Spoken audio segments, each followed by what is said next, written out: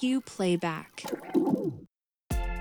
Welcome to Q Playback. This is the podcast where we look at recording techniques from the lo-fi scene starting in the 90s of Melbourne and spiraling out into present-day producers and artists from around the world. Today, I'm taking you all back to 1990 or possibly 1989. And I'm going to introduce my guest, Keith Cook, who was one of my very first musical collaborators. Probably has all of the dirt to take away all of my indie cred. Keith, do you just want to say hi to make sure that you're not an AI that I've programmed up to make myself sound better? Yeah, 100%. I am an AI. No.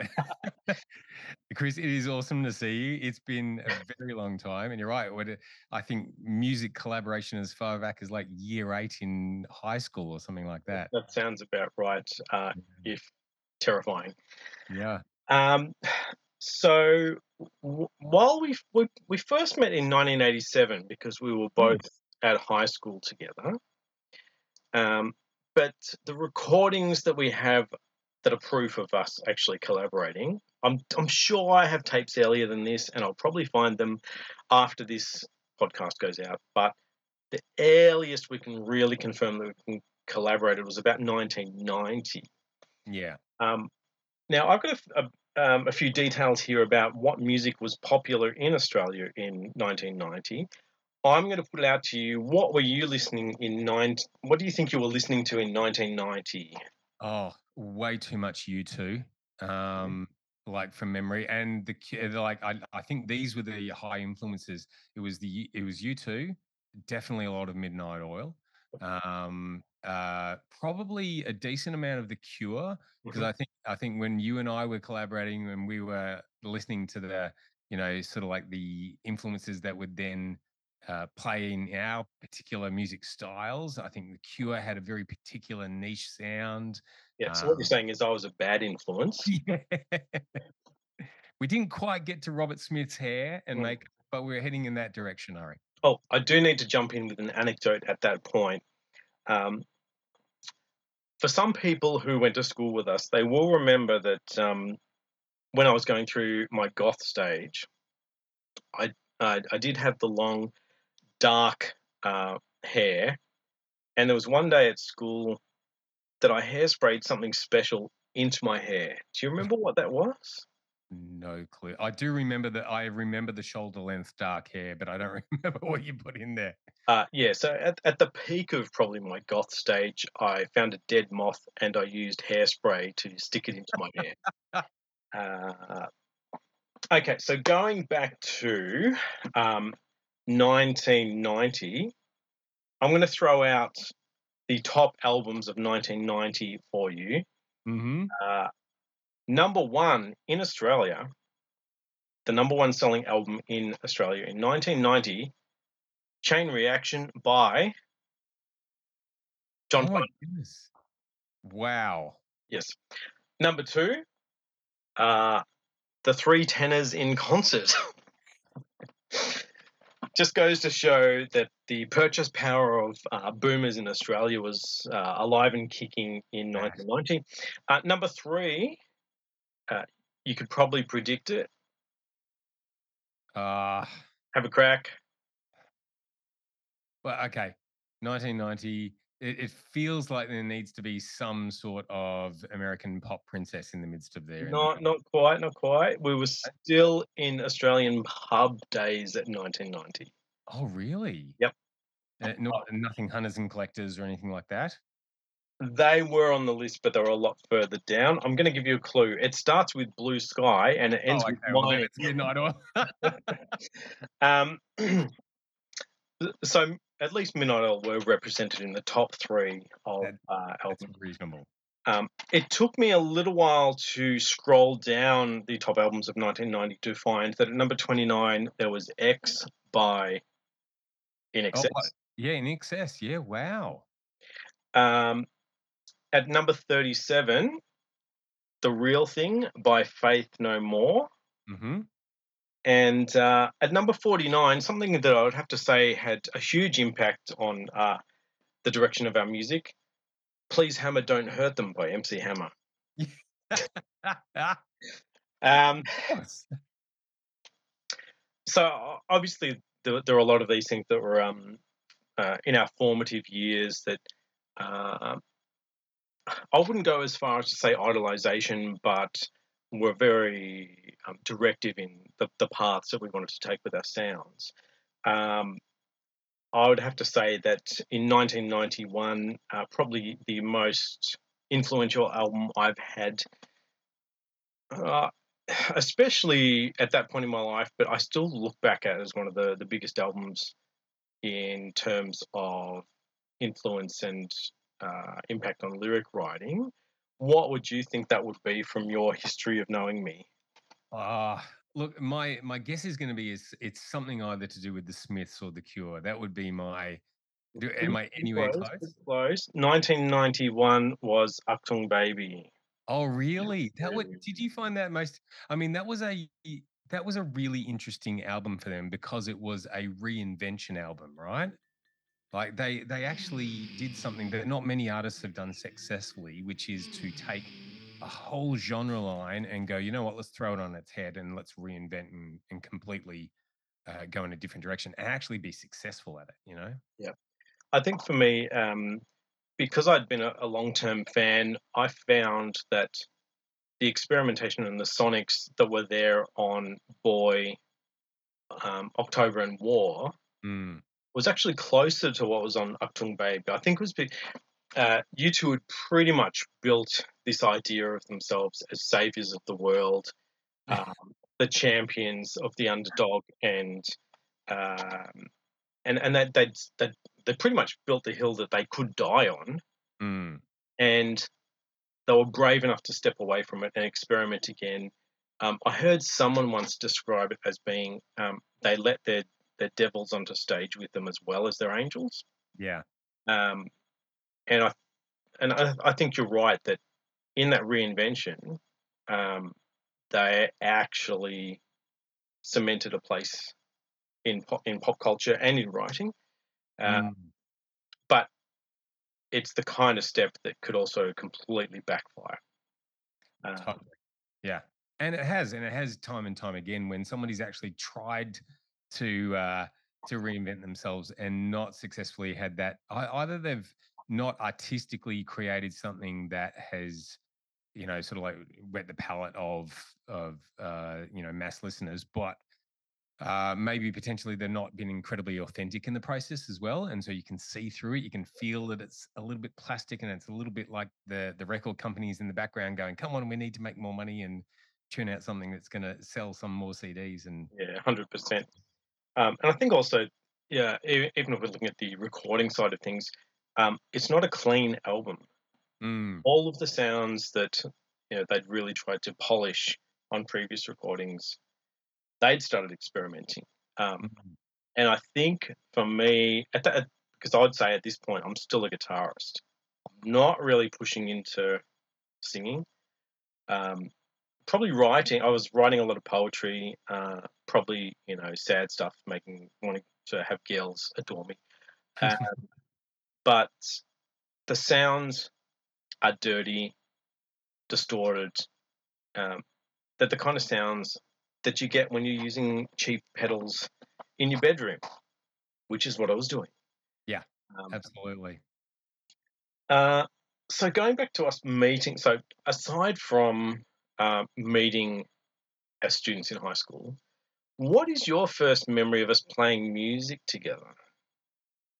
Wow. I have set this up in previous episodes saying that I think I'm somewhat of an unreliable narrator because most of my memories are set around emotions and music.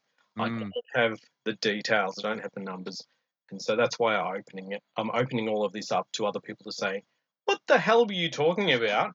That's not how it happened. yeah. All I can say is how I felt. So over to you. I think so. I know that we started collaboration, we started music. I remember in high school, I remember playing in the music room in school uniforms, green and brown school uniforms. I do remember that. I don't think that we were really discovering ourselves musically at that point. We were kind of like regurgitating, and it was probably a lot more cover stuff. I think when we started to explore what our musical style and taste and what our creations could look like, I think that was actually post high school from memory. Mm. And I do remember I loved listening to those sound bites you sent through, and Brad, you know, playing with him was an absolute pleasure. It really was, because he was an amazing drummer. So for those of you that are listening, you might remember Brad Dwyer. So Brad went on to be quite a part of the Melbourne indie music scene. He Mm. played in Box Sound, and then went on to play in Blessington. Sadly, we lost Brad a couple of years ago, and a lot of people were hit hard by that. We would often butt heads, even more recently, because we were both, I guess, strong characters, had strong ideas about what we thought the world would be. But I think we were all better for being challenged or infuriated at times by Brad. I know that local radio here in Melbourne commemorated his passing. So Mm. shout out to Steve White on Far and Wide on Triple R for that, because no matter how small our world might feel, some people are a massive part of those worlds. Um, so yeah, we should really say thank you, and you know, to each other, not just to Brad, but to each other, that we had those experiences together. Um, 100%. It's funny. I think back onto that time as well. One of the things that I've always admired about him in musically, and also just in terms of personality, he really knew how to be a risk taker. And I think that for me personally, I was so the opposite. Even in my music, risk taking was not a natural thing. So I felt like there was a much slower progression to go and explore different music styles, and then see how I could connect with that, whether or not that fit my expression and the like. Whereas I noticed his personality was, he was bent towards that risk taking, and what it produced in terms of music was often really amazing. It really was. As a bass player, it's a pleasure to play with a really connected drummer, and that was the experience that I had with him. So anyway, you know, all the way back to, you know, when did we start? yeah. I don't know. I do remember. I have vivid, well, somewhat vivid memories of those god awful, you know, uniforms that we used to wear. And then I think from memory was around Barclay Street time that we were actually rehearsing, maybe even there. I can't remember exactly where it started, but it kind of moved from there, I think. So after we finished high school, I'd moved into a share house. That's what Keith's Mm. referencing there, and we started performing and rehearsing as a band called Grind. Um, so we'll go into some of the demos that we did while we were still at high school, and I actually have another guest, Richard Decline, lined up to go over the Grind days in a future episode. Um, but yeah, should we play a couple of these little demos that, um, for our listeners, to give a little bit of perspective? I've found cassette tapes that have been in storage since 1990, maybe 95, and then I've transferred them digitally. I've got no idea what you'll make of this, and the audio quality is obviously, um, I'm going to say, portable stereo, maybe a stereo at someone's house. So I'll play a bit of this. I'll probably touch it up in post for people that want the full hi-fi experience. I'll put these up as samples on the Patreon as well.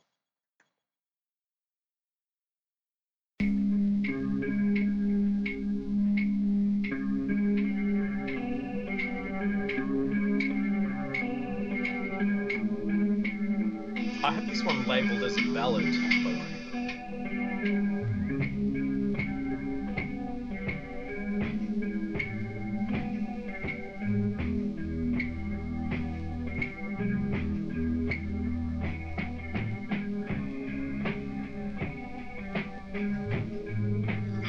So I mean, it's quite incredible to hear that hi-fi fidelity on this track. I'm pretty sure I had some heavy flanging or chorusing on the guitar, and it's not just the bad tape. I'm not sure though. You love that flanger. You absolutely love that flanger. We'll come back to that flanger. I'll not listen to another one.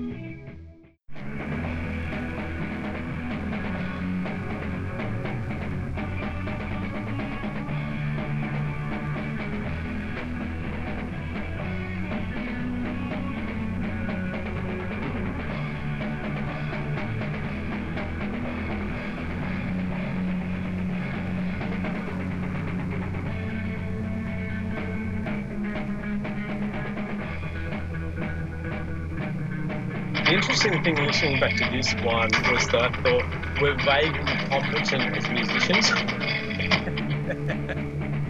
and we wouldn't have been playing that long at this point.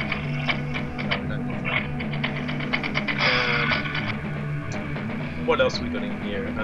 Chris and Keith guitar heroes.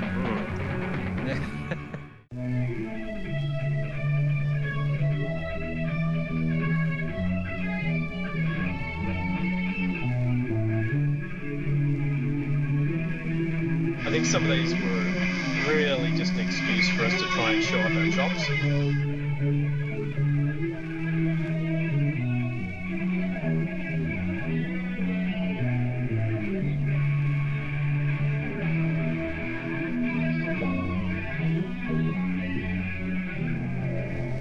This is absolutely pure inspired.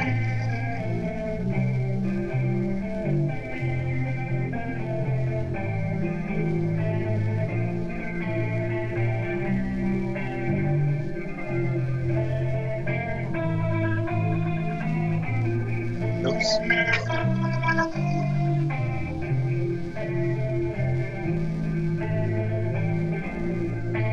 Oh, if only we'd released them. So on the tech side of things, what do you remember that you were using in your rig at that point? I was thinking about this. I'm pretty sure most of my stuff was a pretty basic set. I got a feeling that I had an Ibanez at that time because I remember that the bass that I was using and what I was going for a sound was definitely a. It was a lot more sort of punchy 80s sort of influence sound than it was sort of soft jazz tones. So yeah, I'm pretty sure I remember having like it was an Ibanez bass or something in that vein, which had that more punchy sort of a sound. And interestingly enough, my progression from there in terms of bass guitars, I ended up going a lot deeper, a lot softer in terms of sound. But it really was that kind of punchy bass sound that I was going for at the time. I'm going to I point do, out that because of your work life as a minister, yeah. I'm not going to make any sexual allusions to the comments that you just made. Keep going. Fair enough. Um, so yeah, the the setup itself was actually pretty simple. I was thinking about this when we were talking about the podcast and what have you and about technology.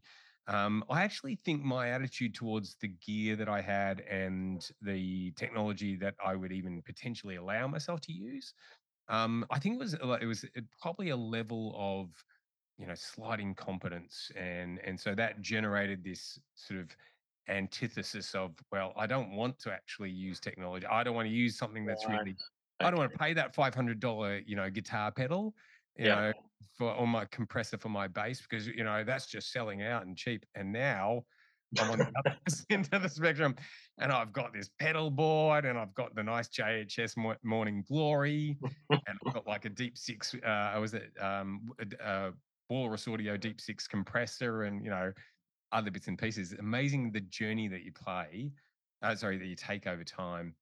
But at that time, I think it was incredibly simple, and I didn't Remember, know what I you could. did have a chorus pedal, is that right? I think a little bit of a chorus pedal on the bass, but I'm pretty sure you lent me that chorus pedal from memory. Ooh.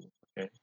Yeah, I don't think that I had I remember wanting to try distortion and overdrive, and all I had available was, one of the I'm gonna muck this up. It's like the Boss HM1, like heavy metal, which is, Ah, more distortion than an overdrive, right? which I Um, also had. I think everyone at that yeah, age pretty much. had heavy metal pedal. Yeah, or the OD one, the Boss OD1, right? If Um, only we'd been slightly older and cooler, we could have had the grunge pedal. Yeah, absolutely. And and there were bands that made it work, right? That made probably more fuzz on bass really work for them. So yeah, but I'm pretty sure that I was very limited in my application of technology, and I think it came more from a fear of not knowing what to do and how to use it. Yeah, and what was the amp you were using back then? Do you remember? Oh, I've got a feeling it was like a PV. I think I you're right from memory. Yeah. Yeah, Yeah, yeah. It was something sharp, and I mean, it had plenty of bass tone in it, but it was something that was able to get that kind of sharp, sort of sound out that I wanted. yeah. Coming back to that flanger pedal, so um, I was speaking in the previous podcast about my very limited guitar setup and that I had an analog delay pedal made by Roland, probably a compressor, a very cheap distortion. I think it was before I had the heavy metal. I had some Boss knockoff distortion Mm, pedal. But my uncle had given me a special flanger pedal. It was the Jet Flanger yeah. filter matrix made by Corin Yeah, right. that I absolutely loved. So this is a combination flanger pedal and pretty much a breakup fuzz pedal. And it was from the 70s. And I loved that thing. Um, but as happens with musos, someone says, "Oh, can I borrow that for a session?" And I never saw it again. Um, so Yeah, anyone who wants to those look up the reverb price for a Corin filter matrix, flanger jet flanger filter matrix pedal, you will share my dismay. Um, so back then, our writing style would have been very, very basic. Mm. I think I might have come in with some kind of structure that would have been back then. It would have even been verse chorus, not even verse chorus, bridge chorus. Yeah, if you're Um, lucky. so where you've taken your own path with your writing since Grind disbanded. Um, how would you say that your writing technique has changed between those heady days Mm. where you are now and for the style that you've had to write for? Oh, yeah, this great question. I think part of the journey, when I was much younger, I mean, I certainly don't remember writing songs like myself actually writing my own songs as early as the 90s. I'm sure I wanted to, but I think a lot of what I did was probably just regurgitating what was, already out there and what we were listening to at the time. I think what I ended up sort of going on in terms of a journey of writing was learning how to convey a picture and emotion and a connection to something authentic and something real, but not necessarily telling the story. It's like good movie makers, right? They don't have to give you all that preamble. You can always tell a really crappy movie, some sort of B grade movie, because the first 15 minutes is somebody telling the story. Yeah, exposition. Yeah. Exactly right, and you feel robbed, in a sense, and I think sometimes poor, and I want to say poor as in they're bad songwriters, but just poor songwriting. It doesn't allow you to kind of use your imagination to fill in the blanks, and so I started writing, I think it's only really in the last. I want to say in the last 5 years or so that I think that I've really actually explored this even further, trying to write in terms of painting a picture for the other person to fill in the blanks as opposed to me trying to Mm. tell. exactly what's going on, right? Whereas when I was much younger, I didn't have that natural skill set or even that natural understanding that great songs don't tell you the story. They help you to experience it yourself and imagine it, you know? So, and some of that's come from having. I mean, you alluded to before. I spent the last 5 years as a pastor in a faith community in a church, and so a lot of my music has been centered around that, which means you have a reasonably limited subject matter, right? And that in some ways can make it a little bit easier because your subject matter is you're reasonably defined. You know that you're heading in a direction where the broad scope of artistic expression, you've got subject matter all over the place. You could Mhm. songwrite about anything. So were you really sort of trapped down to God good, devil bad, post millennialism? Who's really sure? Yeah. Well, that was one of the lyrics though. No, not at all. Um, yeah, that's funny, right? So I liked sitting in the dark corners a bit more. I liked posing the questions. It's not always palatable in that space. Um, for people, or sometimes people are not always happy to go there, but I actually really think it's an important part of it's an important part of my faith, and it's an important part of the faith experience is understanding brokenness, acknowledging brokenness, right? Um, and then going, well, what beauty is found in the midst of that brokenness? And so I think what I tried to do was to start to write towards that and not just make it really formulaic and here is the black and whiteness between this is good, that is bad. Yeah. Um, And to hark back to our beginnings at a Christian school in the Melbourne suburbs, uh, there was a quote from C.S. Lewis that was, "We write to know we're not alone." mhm. And I think, regardless of how you feel about any kind of faith, um, that idea in expressing music, I think, what else, what else am I trying to do with my time? Yeah. Um, and when I really need to hear a particular song and those lyrics that may have seemed a little bit aloof suddenly hit the mark, Mhm. I'm there with that other writer, knowing that my human experience is being shared and that Yeah. I'm not alone in the world. Um, so I think that's a really important and valid point that, like whatever sphere you're in, um, and as you say, like you're taking people on a journey. You're not saying this is how it is. We're saying we're on the road together. You're not alone, but you've got other steps in front of you. Yeah. So moving back a bit, I'll go to where we were recording these demos that we were just listening to. I think they were either on a portable stereo or they would have been in the lounge room of one of our parents. I'm Yeah. pretty sure there's one of those songs, one of the ballads. I'm pretty sure that that is the front room of your parents' house. In Warrandyte, Melbourne, Victoria.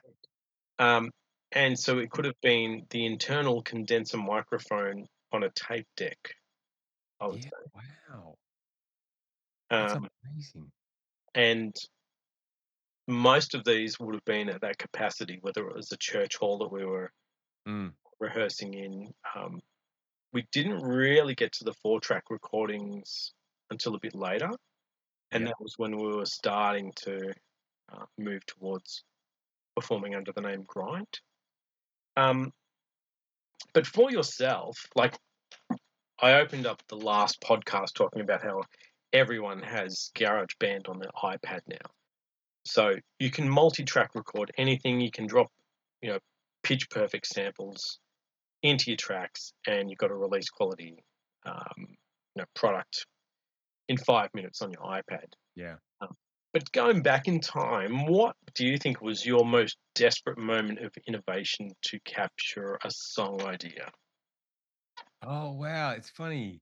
I think now, because I mean, this is the tool of now, right? The You, phone. the voice memo out Those and at home, Keith's holding up an iPhone something something. yeah, yeah, yeah, yeah. Some sort of smart device, right? We use that. I know that I remember very fondly that I had my very first stereo was this dual cassette and CD player, and I remember this because the first CD I ever bought was 10 to 1 by Midnight Oil. Oof. And I played, Short Memory on repeat, like, until my ears bled sort of thing. So I'm pretty sure it was quite simply, it was stuff like that. And I did have an acoustic guitar at home, but it was one of those crappy, sort of like everyone gets the beginner's Spanish, sort of nylon string guitar. So that's about, and it was never in tune. It was never in tune. Um, and that's probably about as good as my song idea capturing became. It was probably a little bit later that I did at some point actually start using journals a bit when it came to lyric writing, Okay. Yeah. um, which I found was beneficial, actually getting the words out on paper and being able to scribble around with them. The I think the important step from there is actually then what time frame or what process you give that lyric. So how is it visible for you? Is it in a book and it's just tucked away, or Mm. are you keeping it visible and active in your imagination? So when you walk to the toilet and you come up with this additional line that connects with it, you go, oh, I can tie that all in. Mm. Learning that was actually a very long process, but initially, I'm sure it was just quite literally just little tape decks and stuff like that. Which where they ended up, I'm not sure. I'm amazed and in somewhat in awe that you actually were able to keep hold of and find those tapes from the 1990s, mate. That was quite impressive. There's a lot of them, and it's going to take a long time to go through, which is why I thought it was worth doing a podcast, because otherwise things would just sit there. As you were just alluding to, like when does something just sit there on paper and when does it come out Mm. into the light? And similarly for myself, I would say that with the writing side of things, there's a part where you want to write a song, you want to write a song about something, and then you get to the point, well, how much am I able to reveal of myself and my own fallibility in trying to connect with other people around an idea? Yeah. Uh, and no one can make that decision for you. Mm. Um, I, in one of my journals somewhere, I have, a line something like, "Could I make it more obvious? I'm spinning naked in Times Square." Um, and I think the desperation that I had and my love for music, um, from the early days has stayed about the same. Mm. And that's why I'm still going. But when I think back about some of the songs that I've written, it's like, was that too much? Is that too far? Um, but maybe that's only for the people listening to decide. Yeah, that's it. It is an interesting. It's an interesting question that, like you said, you can only answer it yourself, and I agree with you on that. Really, at the end of the day, anything that is authentically creative is going to reveal a little part of yourself. Yeah, And I do think that there have been some times that I think that I've written something really for the audience of one, with no real intent to actually do anything with it, but it feels really genuine and authentic for me in that moment. And it gives me the ability to actually put down to paper or even express in some sort of poetic form something that I'm trying to process through or deal with, or just maybe not fully understand, but at least validate in yeah. myself as well. Yeah. It brings up attention really because these days, so much of what we see around us is you have to be you have to be hustling, you have to be Mm, creating. Everything you're doing has to be out there for other people.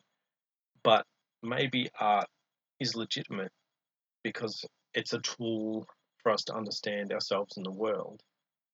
It doesn't sell a million units. It doesn't, top the charts, whatever they mean these days. It doesn't, you know, do millions on Spotify. Does that mean it's not valid for yourself? yeah. Should we play down or condemn or discard the worth of that because it's only for one person. It's I I come from art for art's sake, um, and I'll probably die poor saying that. So, um, so through you've taken this journey from uh, high school beginner through to learning your craft, putting your craft into the service of something bigger. Mm. What would you say are the most important things that you've learned along that journey? Oh, wow. I'm just Yeah, trying to get you to encapsulate the last 40 years yeah, let's do into 40 years in 5 minutes. 60 seconds of sound bites. Um, oh, for crying out loud, give yourself grace. Like, seriously, make a mistake every now and then and don't punch yourself as a result. I used to be the absolute worst when it came to making mistakes. And it either vocally as a singer or, on guitar, on bass. And it would totally sour my experience in the moment. And I would struggle so much to get out of that. It'd take me a very long time to get out of that. And I think the last 40 years condensed is probably one of the biggest things is actually just going, oh, you know, give yourself some grace for crying out loud and just be authentic in the moment. If you make a mistake, just move on and don't judge yourself in the middle of it. It's one of the things that I know that I've struggled with as a songwriter is, and a friend of mine, Joel, who led me through this sort of um, I guess, this understanding or understanding this concept, talked about the difference between the creator and the editor. And I identified pretty quickly that one of the things that I do, or I did a lot, was I created and edited at the same time. Mm, And so I never fully gave my creative self the ability to just go rampant, mm, just get it all out there. Just try some chords and, put down some lyrics and, oh, yeah, it sounds a little bit cheesy, but I'm not going to change it yet because my editor is off to the side and I'm not going to engage them yet. yeah, And then allow for some time between that and then go back in to edit it. And separating those two, you often find gems in the midst of what you put together you didn't even realize were there. And so I think a lot of that for me actually came down to confidence and competence. And when I was younger, I had very little. And over the years, my confidence may have increased. I think it has somewhat, but I think my confidence has increased even more so. And that confidence allows me to have grace for myself. It allows me to go, you know what? I'm just going to create in this moment and I'm not going to worry about editing myself. And I'll wait to actually look at it objectively instead of subjectively in the moment. yeah, That's probably one of the big things that it's a big journey that I've been on and I haven't gotten it right all the time. And I've often ended up very angry at myself in the midst of it and had to come, sort of self talk myself back into it and go, look, let's just let this one lie and I'll get back into it and then continue to grow in grace for myself. and I think that is a very big um, journey and legitimate journey because I think the idea of editing sometimes it's what we want out of the piece of music, the lyrics we're working on. Sometimes it's what we're fearing that the world will Mm, respond to in those moments. And so it's not just about, oh, is this song too cheesy? Are these lyrics too cheesy? It's um, how am I feeling about myself when I'm putting something on display? And so I think that's a really big step forward that artists have to make, where you're saying, well, I will risk that for the sake of something that's genuine, yeah. uh, even if it opens myself up to criticism. Um, yeah, so I think that's a really important thing for artists. Um, for myself, it is a tricky one to find that balance between um, is it too much? Is it entertainment? Um, I don't. I know many, many fantastic musicians and singers who are fantastic entertainers. I don't think of myself as an entertainer. I don't think I'm that kind of writer or musician. Um, as a producer, I can go for the ride and assist other people on their paths, but when it comes to creating my own art, that's just not the space I work in. Mm. Yeah, it's And funny. I would have used the word explorer for you. Like I always thought about your lyrics as you're exploring something, and you're kind of like, I'm not even going to tell you what the final destination is. Just going on a bit of a journey. yeah, um, this has been fantastic. There's lots of things that I'd forgotten. And I'm sure that we could talk for another couple of hours, and maybe we will down the track if we get into some other discussions. But thanks so much for making this time today, Keith, and yeah, sharing your recollections and where you are now, Mm. because I think that's really special. Um, we offer at the end of the podcast we ask people if they've got any plugs that they want to push. Do you have music or charities you're in love with that you want to push? Shout out any web addresses. Hey, great. Yeah, great question. You know what? I had the privilege a couple of years back of working for Mission Australia, and I met this guy the other day. His name's Ivan. He was lying down on the floor outside of the bus that I got off on to go to work, and some time ago, that I don't know if you've visited Sydney, there are quite a lot of people who are struggling with homelessness at the moment. It's become even more rampant since the increase in rental rises, and there's such a pressure on the rental market at the moment. But I had this great chat with Ivan, and any person that you see on the street is actually a human being who is inherently valuable in their own right, regardless of whatever journey they've taken. And I had the privilege of working with Mission Australia and seeing the kind of work that they get to do. So my only plug that I'd really love to say is get onto Mission Australia's website, see how you can support them. I know they have endeavours, they take donations, because there are a lot of people, even the people you wouldn't necessarily suspect, who are struggling with housing issues at the moment, and it is a big thing that we're facing. Thanks so much again, Keith. So yeah, everyone jump on Mission Australia if that's your thing. If not, find someone in your local community that might need a bit of a hand up at the moment, and have a chat with them. And as always, we'll sign off with there is magic in the mystery of not quite knowing exactly what you're doing. Cue playback.